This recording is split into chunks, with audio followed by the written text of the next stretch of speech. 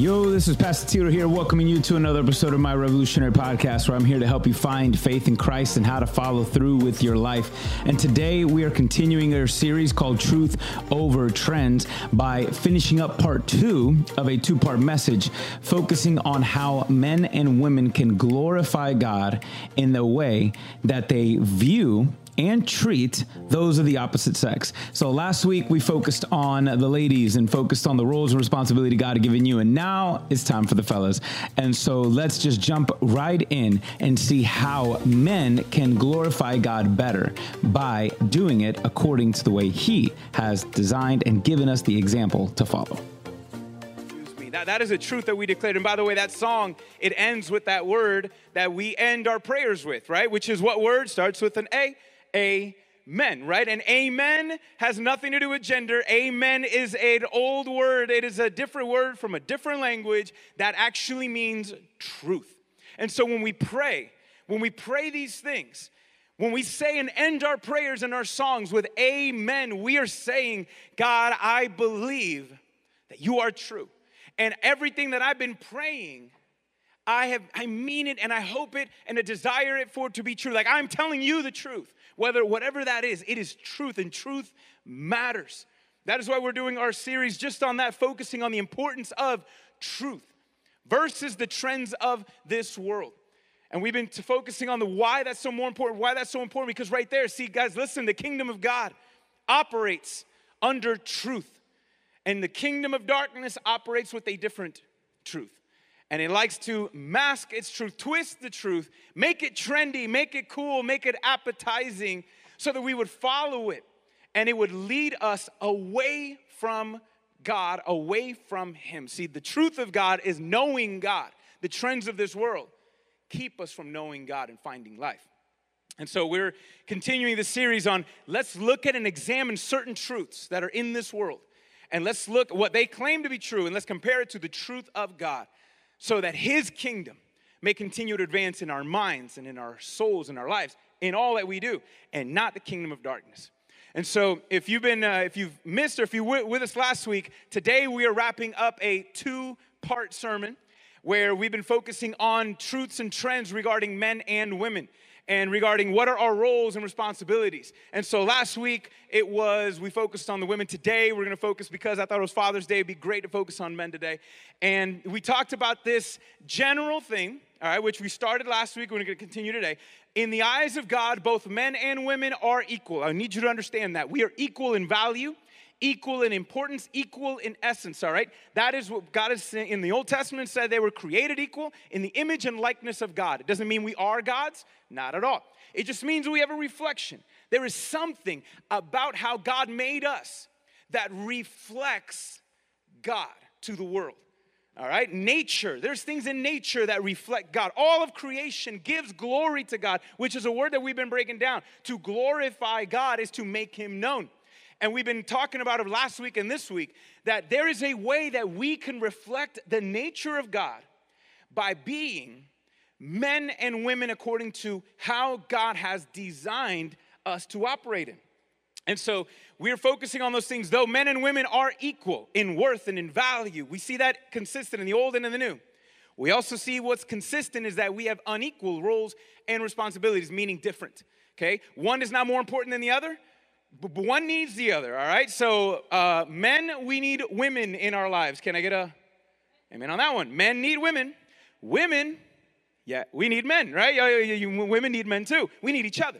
And so with that, we're going to focus just on the fellas today, because we did that last week. So today we're going to focus on how can men glorify God, reflect the nature of God by being men in the way that He has called us to operate in roles and responsibilities. And we're going to see how men ought to view and treat women. So for all the women in the house online, this one's great because we're going to outline. All right, I'm going to help you filter. I'm going to give you a filter that's going to help you save some heartbreaks and whatnot. So help you look. This is the kind of dude you need to be looking for. If he ain't matched this up, He's a scrub. Leave him alone. All right, so let him go. Let him go. All right, there you go. And so, but fellas, this is going to be a good one as well for us to be able to self-examine ourselves and look to see, Lord, this is the kind of person I want to be. So we're going to start all the way to the beginning with the first guy. All right, Adam. Just like we did with the ladies, we focus on the first one. If we're going to talk about what does it mean to be a man, let's focus on the first man. And so let's read Genesis chapter 3. Before we put it up, we're going to read verses 17 and 19. Let me give you a quick backstory. Some of y'all know this. Okay, some of y'all know this, but just to help everybody, make sure we're all tracking. At the very beginning, we see Genesis, which means, it's just a book of beginnings. This is how everything started. It is the introduction. It is the prologue to not only God himself, but all that he is doing. And in the first, we see in all of creation, God is making and doing things. And then when, for 6 days or 5 days or so, he's making things. And we see something fast forward. But when it comes to humanity, mankind, on day number 6, the narrative slows down. Notice that when he says he just made all the animals, he goes on another day, he made the light, and he made the this, and he made the stars, and he made the this. He makes all these things. But when it comes to humanity, the narrator, Moses himself, we slow down. Because it is to show us that, God is about to do something different and unique right here when it comes to mankind. Now, up until this point, when God had made all the animals and all of nature, he made it both male and female together, which is interesting because then when it comes to mankind, he makes man first, no females. And then God makes the first negative descriptive statement. Everything he did, it is good, it is good, it is good. He makes man, it is not good that man be alone. So he makes Eve, that helper, and here he goes. Now I got a situation. Now they're a pair. They're getting the work done. They're doing things in this world. And then some of y'all know the story. We have the serpent. The devil himself goes, deceives Eve, lays a thought in there and says, hey, don't trust God. He's holding out on you. You can be anything and everything you want to be without him. He's holding you back. In fact, you can get everything that God is promising you. You don't need him to get it. All you have to do is go ahead. That's why he's holding out on that. You can't eat from that one tree. All right? He's sus. You got to go ahead, do it. He's do it. And so she did. Turned around, she ate the fruit, gave it to Adam. Adam ate the fruit after her. And then the scripture says, before God did something, Adam and Eve recognized something. The scripture said the second Adam ate, not when Eve ate. It was when Adam ate that their eyes were opened and they realized, we're naked. All right? Meaning, we don't know the totality of if the fact that they just didn't realize that. I'm like, dude, you didn't feel the breeze at all? Ever? We didn't know that. But this is just there was, when the fact that he's saying we are naked, meaning that there was something here that is no longer here.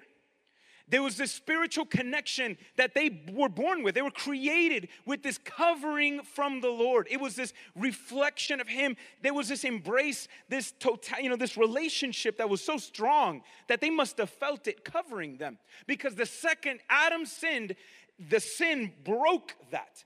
And it was gone. The connection was gone. I'm like, we're naked. And so they're running around trying to cover themselves up with fig leaves and all those other things. And then God, the scripture says in chapter 3, he is walking around the garden, walking around, looking for Adam. Says, where are you, Adam? Where are you? Notice, who is he not looking for? Eve. Listen, this is interesting. Eve ate, nothing happened. Their eyes weren't open, nothing happened. God didn't make a noise, nothing. When Adam ate, their eyes were opened and God came looking for him. He says, Adam, where are you? He goes to Adam and he finds Adam and he says, in essence, God says, what happened? Now, obviously, God knows what happened, but he wants him to explain it, all right? What happened here? And Adam, literally out of his mouth, he says, God, the woman you gave me was deceived. She ate from the fruit. She gave me the fruit, just kind of popped in my mouth. I just ate it, bro. It was her. That was Adam. Now, just slow down to the audacity of that statement. He's not just blaming Eve. Y'all catch it? I would have loved to hear the inflection. Did Adam, what did he emphasize? Did Adam emphasize, listen, God, the woman you gave me. Okay, the woman you gave me, her, she did it. Look, you and I, we were good without her, man. Look what happened. Look what happened when she did. Or did God emphasize, did Adam emphasize this? Because this is what he said. God, Adam, what happened? What happened, Adam? Listen, the woman that you gave me. Who's he blaming? Adam was blaming God. The woman you gave me, God. You did this, not me. I was good. I was fine. The second you did this and brought me here, look, that was fun for a minute, but look what happened, okay? The woman you gave me.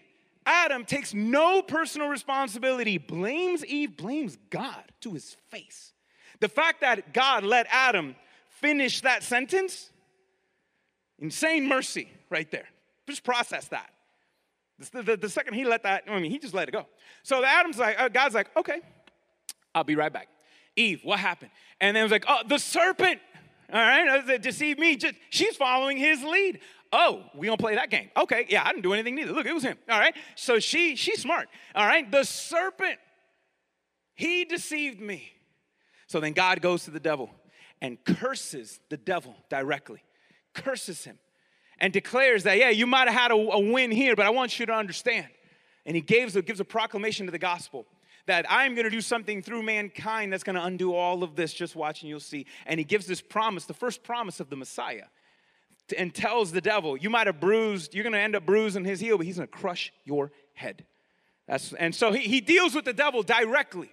He comes to Eve, and which we read that last week. He says, all right, Eve. He does not curse Eve. This is important, guys. He does not curse Eve. He says, Eve, here's the consequences to your decisions. This is what you're going to have to deal with. And then he goes, oh, and by the way, Adam, I need to talk to you.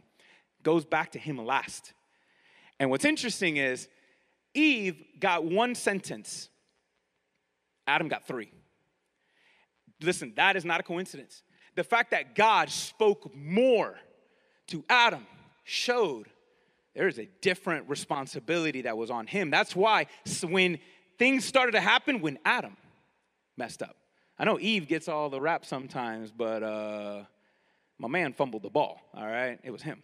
So let's look at what God now tells him. He doesn't curse Adam. He just says, Adam, here's the consequences to the decision that you made. So let's look at chapter 3. We're going to read verses 17, 18, and 19. He says, and he, being God, said to the man, because you listened to your wife and ate from the tree about which I had commanded you, do not eat from it. Here's the consequence to the decision. The ground is cursed because of you. You will eat from it by means of painful labor all the days of your life. It will produce thorns and thistles for you, and you will eat the plants of the field. And you will eat bread by the sweat of your brow until you return to the ground, since you were taken from it. For you are dust, and you will return to dust. So in essence, he's saying, listen, because of the decision that you made to follow her lead, this is a consequence that will last your entire life. This is something you're going to have to deal with for your whole life. Now, again, the fact that Adam got a longer talking to meant that there was a higher responsibility that God had placed on the man. Obviously, he dealt with Eve, but he had to deal with him, and that's very, very important. Now, I want you guys to understand, though, he talks a lot about hard work. Now, there's a good news in what Jesus just described. I need you to, or what the Spirit just described here. The fact that Adam still got to work was a good thing, because before they fell, Adam had a purpose in this world. He had a job to do to reflect God. See, the garden was this perfect garden, perfectly manicured garden that God had created, but the whole world wasn't like it. The whole world was vast. It was untamed. It was all, just again, like some of us, if you've ever let your grass grow for a while, like, oh my gosh, it's yikes, And so the garden was meant to say, look, I want to turn the whole world into this. Adam, you get to participate and learn from this garden and go out into the world and duplicate, expand this garden, expand my kingdom into the world. So work is not a four-letter word, everybody. Work is not a bad thing. Work is not a consequence of the curse. This is good news. In essence, he's saying, Adam, I know you messed up, but guess what? Your purpose, my purpose in your life still remains. I don't care that, yeah, you did, and the devil got a hand, but listen, your purpose still remains. You still have a purpose, and you still got a job to do. It's just going to be hard. it's going to be harder than before. It's going to be a whole lot harder. The ground, the life itself is not going to be easy. And says, listen, even you being a man and doing what you are called to do will not be easy. But I'm going to be with you. And so there's a good news in this whole thing there. All right? Life isn't going to be easy. People are going to be easy. But still, it's going to be hard. You're going to make all this effort and you might not see the returns you would like to see. You're going to go and love somebody and do this and do that, and they're not going to reciprocate that action back. This world, it's going to be hard, but you still got work to do, buddy. Let's do this. And so now notice I'll just say this one thing, because the reason why it's going to be so hard is because my man's going to be tempted, like all men will be tempted to do these two things. We're going to be tempted like Adam was, what God is pretty much outlining here. You're going to be tempted to cut corners and cast off all personal responsibility. It is going to be that hard that you're going to want to cut corners and find the easy way out or the easy way to do it, or you're going to want to cast off all responsibility. See, that's kind of what happened at the very beginning. And I got to make a comment here, because God's not mad that Adam listened to his wife. Listen, husbands, right? It's a good thing to listen to your wife. Very good thing, important thing, critical thing. Please do so, okay? But the thing is, what did he do wrong? See, his wife was leading him and telling him to do something that God said the complete opposite. And so what happened is Adam chose to follow his wife rather than God. He chose to follow her voice, not his voice. You see that? That's the danger there. It's important to listen, but that's the thing. Ultimately, we need to listen to the voice of God. And because he didn't, he wanted to cut corners and oh, wait, so I can be all so I guess maybe the devil was making sense. Maybe he was making sense because she just ate and she didn't die. So maybe God was lying. I don't know. We don't know his thought process. But all we know is the fact that the devil was leading both Eve and him to say, there's another way that you can live without God. There's another way. You can cut this corner and you can get there.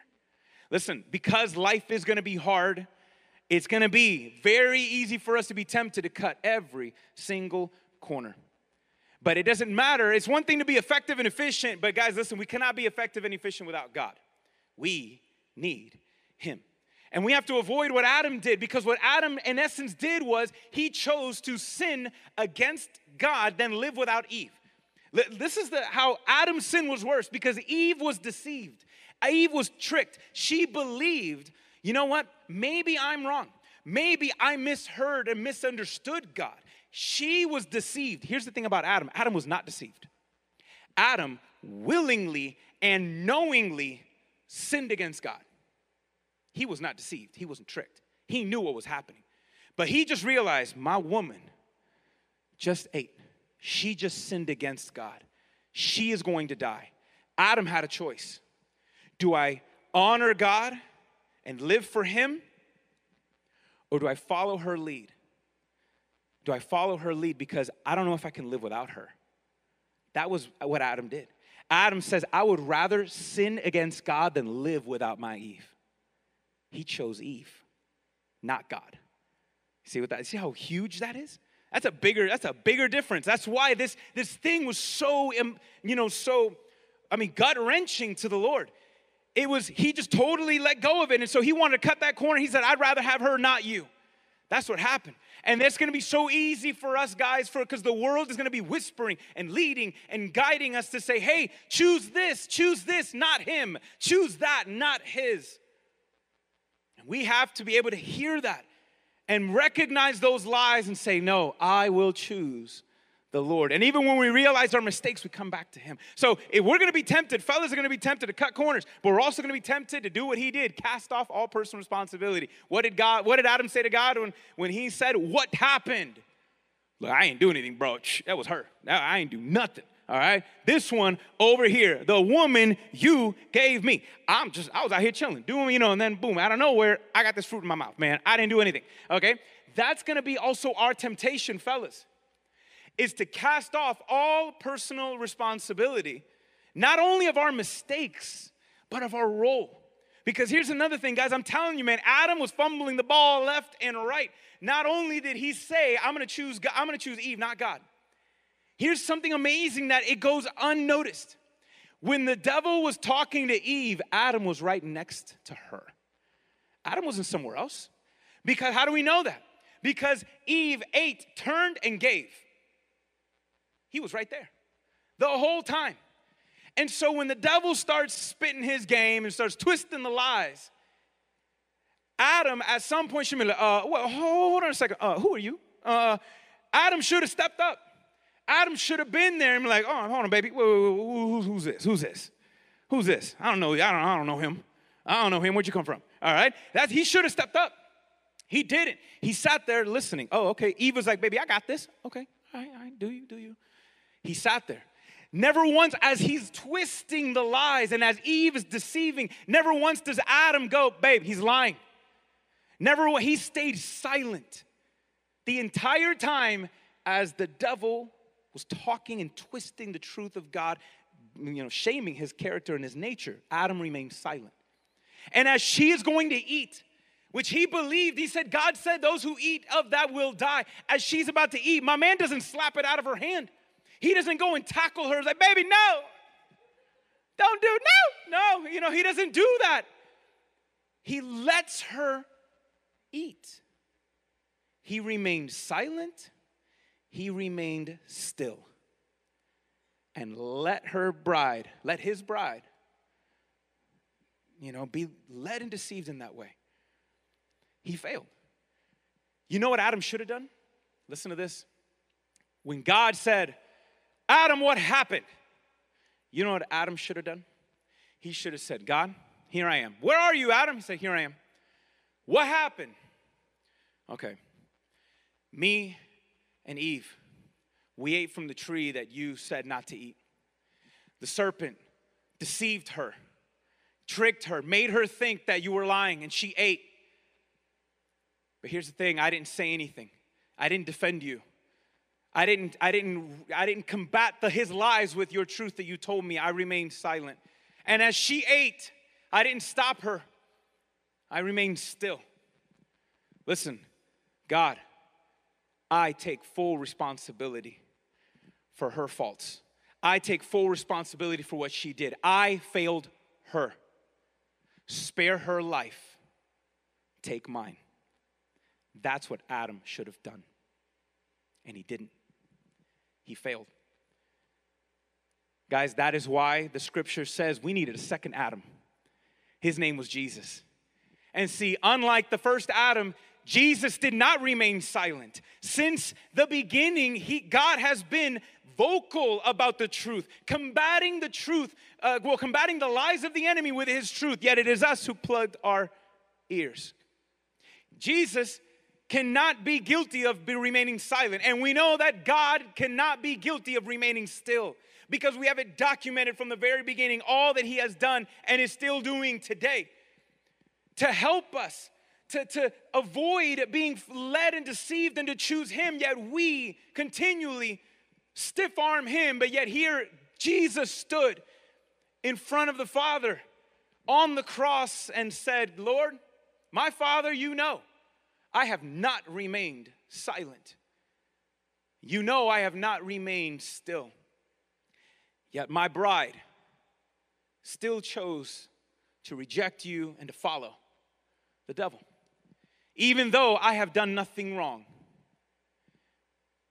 take my life, spare hers. I take full responsibility for their faults, though I have done nothing. And Jesus on the cross did what the first Adam failed to do. And because he gave his life for something that he didn't do, those who call on the name of Jesus can now have life. You see that? Jesus succeeded where the first Adam failed. And now because of that act right there, that selfless, sacrificial act, we can have life, but it is also how both men and women, and especially men, ought to reflect the sacrificial love of Jesus and what he did. And that is what we're called to do. I mean, when it comes to being godly men, If you are single, unmarried, listen, you start at home. It's called honor your mother. That's where it starts. Honor your mother. That means that you're listening to her. You're honoring her voice, her opinions, the fact that she's smarter than you because you just showed up in this world. You haven't figured it out. Okay? It is trusting her. It is not twisting, hiding, going behind her back, not manipulating her, knowing she's just going to forgive me anyway, so I'm going to do whatever I want. That's not love. That is abusing her love. Not taking it for, you're taking it for granted. You honor her because here's why honoring your mother is so important, because that is the most important, the first female relationship that most men have. And the way that you treat your mom, you are practicing how you will treat your wife. It's important. It's a big one there. Honoring your mother is important because it is honoring the women in your life, their role and their responsibility. It is important. And if we're not doing it, you need to repent from that and ask the Lord, help me to honor my mother more. So that's how it works if you are not in a relationship, if you are not married. But it works similar but a little different if you are married, because we are called to, again, live that sacrificial life like Jesus towards our moms and especially towards our wives. Ephesians 5:20, I think we got it on the screen. Ephesians 5:21 says, husbands and wives submit to each other. Then it says, wives, submit to your husbands, respect them. And then look what he says here, Paul says in Ephesians 5:25. He says, husbands, he just said earlier, submit to your wife. How does it look like to submit to your wife? Husbands, love your wives. Love, submit. That's how you do it. Love her. Just as how? Christ loved the church and gave himself up for her to make her holy, cleansing her with the washing of the water of the word. In that same sacrificial love that Jesus showed to his bride, the church. If you are in a married relationship or desire to be married, that's the goal. That's your role and responsibility. You submit to your wife, how? By loving her. How do you do that? By serving her. That's what it is, which is amazing. The trends of this world flip the responsibilities and roles of men and women. The feminists say men need to respect us. And the machismo men say what? Women need to serve us. It's flipped. We are demanding from the other what God demands of us. Listen, yes, men ought to serve women, and men ought to respect women, and women ought to serve. But listen what the role is. God says, women, you need to respect them. Men, you need to serve them. Don't demand them to serve you, and you don't want to serve. No, you go love them. That's what submitting is. Which I love that. Listen, I know everybody, all these fellas for years, I'm like, women need to submit to men. All right, cool. But fellas, you got to give her something to submit to. All right? I can have keys right now, and if I wanted to go to the wall and hang my keys on a hook, I need to have a hook. If there's no hook and I put the keys, I let it go, the keys are going to fall. You got to give, fellas, you got to give that girl something to submit to. And how do you do that? By first, you got to submit to God. How dare you demand that your wife submit to you and you don't want to submit to God? Starts with you. Starts with you. And maybe, what if she's being a little defensive? Because she knows I got nothing to submit to. If I give myself to you in that way, you're going to let me down. Because I'm not seeing the very thing in you that you're asking of me. It starts with us. We need to be willing to do that, not cast off that responsibility, not cut corners, but be willing to submit in that way. Listen, fellas in the home, fathers, and if you're married, this is important. You lay down your life as you lead. That is what you're called to do, like Jesus did. He laid down his life. He gave, and listen, Jesus was no punk. Let's just stop there. Because I'm like, okay, that's not appetizing. That doesn't sound good. I didn't see Jesus as no punk. He said, I didn't come to be served. I came to serve. All right? I know, ladies, we talked about, you are the helper of the home. That's the same description that we see of the Holy Spirit. He is our helper. Holy Spirit don't look at help as that, being a helper is something ill. All right? And why should we, if Jesus says, I'm here to be the chief servant? How dare we as men say, I'm not going to submit myself to that? When Jesus himself did, are we better than him? No. See, we are called to do just that. That is how we lead. But that doesn't mean we have to be one of them yes, dear fools. Yes, dear. What do you, yes, dear. You know, be one of those guys. No, you don't got to be one of those guys. Just whatever you want, dear. Yes, dear. You know, okay. Sure, yeah, whatever you, yes, dear. Yeah, yes, dear. Yes, dear. No, okay. Sometimes be like, listen, okay. Not like that either. But look, it doesn't mean you got to be one of these yes, dear, bumbling buffoons. No, that's the opposite. Because here's the thing, so many of us, especially in a culture that wants to, value, which we should. You can't find anything in human history, in antiquity, okay? Any advancements that we've seen, especially with the treatment of women, man, comes from God. It's been him, it's in his heart. But at the same time, it doesn't mean, fellas, to empower her, meaning I got to let her do my job. No, you cannot have her do your job plus hers. Sometimes that's what the yes dear fools want to do. They don't want to make any decisions. They don't want to do anything. They just want to be that boy. And it's like, let her run the show. This is how I'm supposed to do yes dear. It's like, no, you have a role and responsibility that she ought to respect, and so should you. And you got to be willing to say, it is not. And notice, it is not one of dominating. It is one of servanthood. See that? Listen, honestly, dating is learning how to do this. If you're married, it is a race to the back of the line. That is a relation. It is a race to the back of the line. Who's going to outserve the other? That's what it is. That's what it should look like, not to see who's going to lead. That's what the world says. Dominate. It's like you're playing, you ever done that with a baseball bat, right? Right? One of those, like, all right, who's? And then it's like fighting for the top. No, we are doing the opposite. It is fighting to serve each other. That is what we're called to do. Again, like we said last week, females are the co-pilots or the wives of the co-pilots. That means the men are the pilots. There is a role. Both are equal. Both are pilots. Both are needed to fly the plane. But man, God looks at the man and says, but you are the pilot. There is something unique that you must do, and you just don't sit back and let her run the show. And you better not abuse your role and responsibility, or else. Do you guys know that God said an or else? He told Peter this. Peter wrote this down. I'm like, I got to tell y'all. Look at 2 Peter 3:7, guys, and we're going to start wrapping this up. Look at 2 Peter 3:7. We're going to put it on the screen. If you have it, go ahead, flip to it. If not, here it is. Look, 2 Peter 3:7. Peter is talking to husbands saying, husbands, by the way, in the same way, in the context, he was talking about doing good towards one another, being a reflection of God. It says, in the same way, all right, in the same way, live with your wives. With what? In an understanding way. Like, you got to do your work to understand her feelings, to understand what she's trying to say. I know it's not easy. Remember, what was God saying? It's going to be hard work, and none of this is going to be easy, okay? I think girls on purpose kind of try to keep you guessing just because make it exciting, all right? I mean, they try to literally be shifting all the time. I'm like, man, all right? They make you work for it, all right? Which is a good thing, fellas. It's a good thing. So, but you got to live your life in a way, in an understanding way. Understand her and what God is trying to do in her and all that. As with a weaker partner. Pause. Leave this verses up. Whoa, hold on. So weaker partner.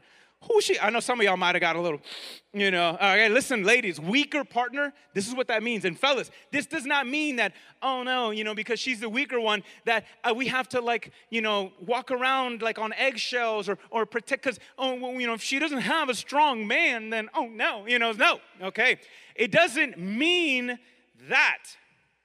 The weaker partner, that phrase, can we put up a little brighter? That weaker partner means something that is valuable yet delicate. Let me give you two analogies. In essence, treat her like, I'm going to modernize it. It's like saying treat her, fellas. Some of you guys do this, not everybody. Treat her like you do your car. For those of you that, man, y'all love your cars, right? Those that like their cars, what do? You make sure your baby is washed, right?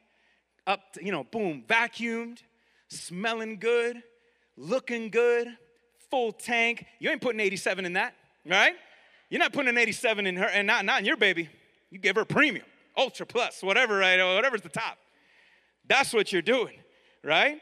You put the tires on it, you polish that, and why do you do that? Because your car is no, because it's important to you. It's valuable. You're not going to let anybody drive your car, and you're going to be a little less cautious because you don't want to bump into anything. You're going to park your car away from everybody because you don't want anyone to ding it up in the parking lot, right? That's what you do with your car. Why? Because you love your car, because it's important.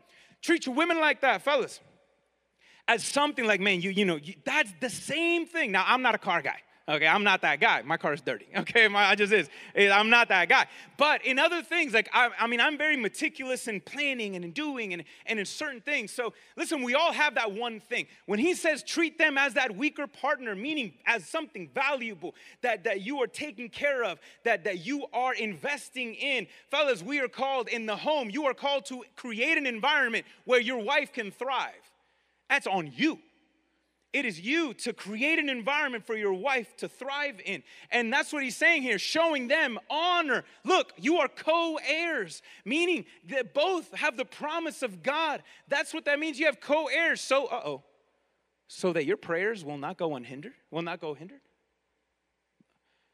God has literally just told Peter. Peter's like, I got to write this down. I got to tell somebody. Fellas, do you know that if you mistreat your role as a husband, God's not going to listen to your prayers anymore? Do you know there is no verse in the Bible that says, wives, if you don't, I'm not going to hear your prayers? You know that there's no such verse? Do I have any ladies in the house that are like, I would like to file a complaint in heaven for equal treatment? That is prejudice. God should treat us. No, I'm sorry. Oh, we good with that. All right, God, I don't got a problem with that unequal treatment right there. Let him, okay? No complaints here. But men, you mistreat your wife, you don't do your job, I'm not going to listen to your prayers because that's my daughter you're messing with. You see how God is? You see how the Father is? It's huge. And so this role and responsibility is so important. And as fellas, here's what the biggest takeaway that we got to see. And this is a thing of honor. And this is not to beat up the fellas. It is to get you to see that you are made for something so much more, where the world tells you, to be a man is to, right? You gotta flex that straight. You gotta tell him who is. You gotta be that kind of guy. It's always whatever. Listen, there's some little tiny truth to that. But the ultimate truth is men are called to be servant leaders. Women are called to be nurturing helpers. We're called to be servant leaders. And let me tell you, if you're not serving, you're not leading. And if you're not leading in the way you're serving, you are living beneath the standard of what God defines as a man. You are called to be a servant leader. And I know this is hard because the world says, why? No, forget them. Cut that corner. Why do you want to live selflessly and sacrificially when you can do the opposite and enjoy instant pleasure? You can live for yourself and have instant pleasure. You can sacrifice for you and enjoy life. Why do the other when you can have instant pleasure? Hey, there's a little bit of truth to that. But let me tell you, fellas, what do you want to do? Would you rather live your life and have fun or leave a legacy? A good one. You can do that. You can live for you and you'll have fun, but that fun's going to fade away. Or you can live sacrificially, lovingly, and leave a legacy that will outlast you and impact generations to come. I'm sorry, that is a no-brainer. And I want you guys to know that God is looking for people. God is looking for boys who want to be men like that. And it is only Him. It is by His grace that we can do that. It is by His power in us to shape us, to follow, to be a reflection of Christ in all that we do. To not live for ourselves, but to live for the one who gave His life up for us. That, we find life there. There is nothing demeaning about being a servant leader. God says, for the first will be last, and the last will be first. Guys, I want you to know that the greatest honor and the greatest role in the kingdom of God is that of a servant. There is nothing better than being a servant of the living God. There is nothing demeaning about that. It is fulfilling beyond measure. And God is looking for fellas who want to be transformed in that way. And it's not going to be easy. It's going to be hard because the boy in you is going to always be there. That flesh in you is going to always want to be there to cast off responsibility and to cut corners. The boy in you is always going to want to make excuses when God wants to turn you into a man that's going to take responsibility. The boy in you is going to always want to do the minimum just to get by. But God is calling men to say, no, go above and beyond because it's the right thing to do. The boy in you is going to lack self-control, but God says, no, I can turn you into a man that's going to develop self-control. The boy in you is going to want to pursue power to manipulate others, but God is looking to transform some boys into men that will leverage their power to mature others. The boy in you is just going to want to look to impress, but God wants to turn you into a man that will inspire. Boys lead others into sin, but men lead others to their Savior. Okay? The boy in you is going to want to give up too soon, but the man that God is developing in you will give it their all. Boys only play and hardly pray, but God wants to turn you into a man that not only plays and knows how to play, but always prioritizes their time to pray and to spend time with God. Listen, the boy in you is selfish, but the man that God wants to make you into is going to be selfless. The boy in you loves the world, but true men know to love their one true God. The boy in you wants to follow his heart, but God wants to turn you into a man that follows Christ. That is what God wants to do. And I told you at the beginning, this isn't going to be easy. But good news, just because it's hard doesn't mean it's impossible, because that is what Jesus is for. That is what the Holy Spirit of the living God is for. God is looking for men. He is calling us out just like he was with Adam, walking in the world and saying, Adam, where are you? God is walking in our homes looking for men. Where are the men in this home? And where are the men in this church and his church as a whole? Where are the men here? Where are the men in this world? He is looking to be able to do and to make that transformation. He's looking in the world and says, Tito, where are you? Tito, where are you? Isaac, where are you? Mark, where are you? Richard, where are you? Okay, where are you? Mateo, where are you? Adrian, where are you? Michael, where are you? John, okay, Mark, whoever, everybody else, where are you? Josue, Jeremiah, Josiah, where are you? He is looking for men to stand up and say, here I am. Here I am, Lord. I ain't perfect. And that's not what God's looking for. He's looking for someone who just wants to be available. That's it. He's not looking for perfection. He's not looking for men with great abilities. He's just looking for men to be available so he can do something in you that only he can do. There is nothing demeaning about this.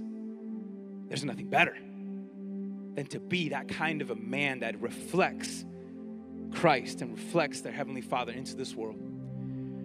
Now, God is not only calling all of the males, listen, he's calling all of us.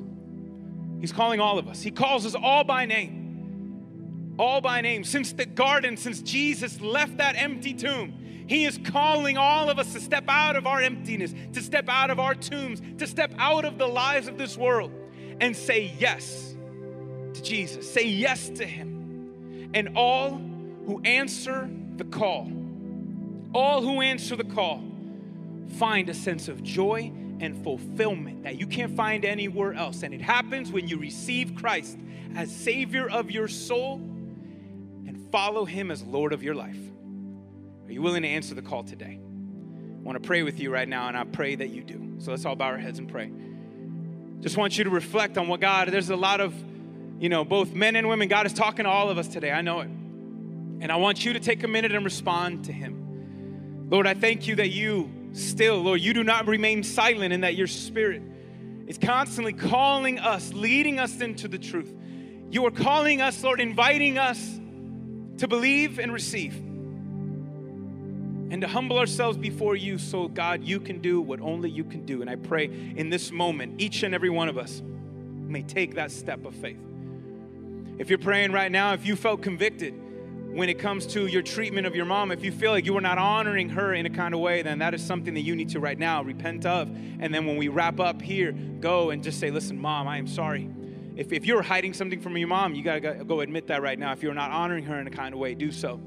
If you have a mother who you have not honored and she is no longer around and you can't tell her, I'm sorry, listen, you can talk to your Heavenly Father. You can repent right now. Say, Lord, forgive me for not appreciating the mother that you gave me. Lord, forgive me, and God will forgive you and wipe away all that guilt right now, all right? Just go ahead and do it. For some of you, if you're married and you feel like, man, you know what? Yep, I'm not being that kind of way. No wonder I feel distant from God. I'm not acting in my role and rights. I'm either dominating or I'm just taking it easy. I'm letting her do the show. Lord, forgive me. I repent. Help me to be that man. And I pray that every wife may learn to be able to help mature him. God, that you may use them, Lord, to be able to be more like you in all that they do. God, I thank you. Again, Lord, you're not looking for people with great abilities and perfect people. You were looking for Adam and he failed. You were looking for Adam and he was already messing up. But you were looking for, and I'm so grateful, Lord, that you are looking for us. And God, may we be men that say, Lord, here I am. Here I am, Lord. Take all of me. Take all of me. I pray in the name of Jesus for every fellow that's in this house that wants to be that. Lord says, God, help me be that man of God. God, I pray that you may replace right now, Lord. I pray that the Spirit of the living God, that your voice may be so much louder as the lies of this enemy are condemning them, saying, no, you can't, or you're not enough, or you've already messed here. May they hear that from the cross, you screaming, no, you are forgiven. If you call on my name, you are loved, you are accepted. You are mine. You are mine. And my purpose is in you. My spirit is in you. You are mine. May we believe and receive that truth and reject the lies of the enemy in the name of Jesus. And God, may you give us now, open up our eyes. Open up our eyes to the men in our church and the men, Lord, here that are listening, to help us to see how can we serve better in our home? How can we serve in our church? How can we serve in our community? How can we be a light to you? And may we be a reflection of you, Christ, in laying down our lives for others, out of honor for who you are. And I pray for all, Lord, that are looking for joy and fulfillment in this world, men and women, regardless. Listen, whether you are here online or in person, you're going to find nothing that can satisfy your soul more than Christ. Nothing. You are destined to be a son and daughter of God. And that only happens not by our achievement, not by your actions, only by the grace of God through faith. And all you do is just believe and receive that Jesus is who he says he is, Lord of your life, that God the Father sent the Son into the world so that all who believe, because he loved us, so that all who believe would not die but have eternal life. I pray for all of us watching online and here in person, just receive that in Jesus' name and pray, God, I believe in you, Jesus. God, I ask you to forgive me of my sins and fill me with your Holy Spirit so that I can follow you. God, I thank you because, Lord, this isn't going to be easy. Following you is not going to be easy, but we have the Spirit of the living God in us. The same Spirit that rose you and raised you up from the dead is the same Spirit that can pick us up when we fall. The same Spirit that can help us to dominate our own thoughts when we go haywire. The same Spirit that can help us to have self-control over our emotions and to live for you and to be strong in laying ourselves down. God, I thank you for that. God, and I pray that we, all of us here, may be that greater reflection of you. Just take a second and thank your Heavenly Father who loves you this much. He takes all the lonely and puts them in families. God is doing that right now. He is taking the lonely and putting them in families, like we said this morning, and giving you a sense of purpose. God, I thank you for what you have done, and I thank you for what you still plan to do. I bless your name, and we give you all the glory and honor. And I bless your people, God, that we may be able to see and hear, Lord, that there you are, always there, always with us, ready to be able to lead us and shape us into what you desire for us to be so that we can know you and make you known. God, may that be so. May your kingdom come in our lives and your will be done and the work of the enemy be undone. In Jesus' name, we pray these things. And if you believe it, say amen with me. So I ask, is there anyone listening that is man enough to answer the call of God and say, here I am? That's it. That's it. God is looking for availability.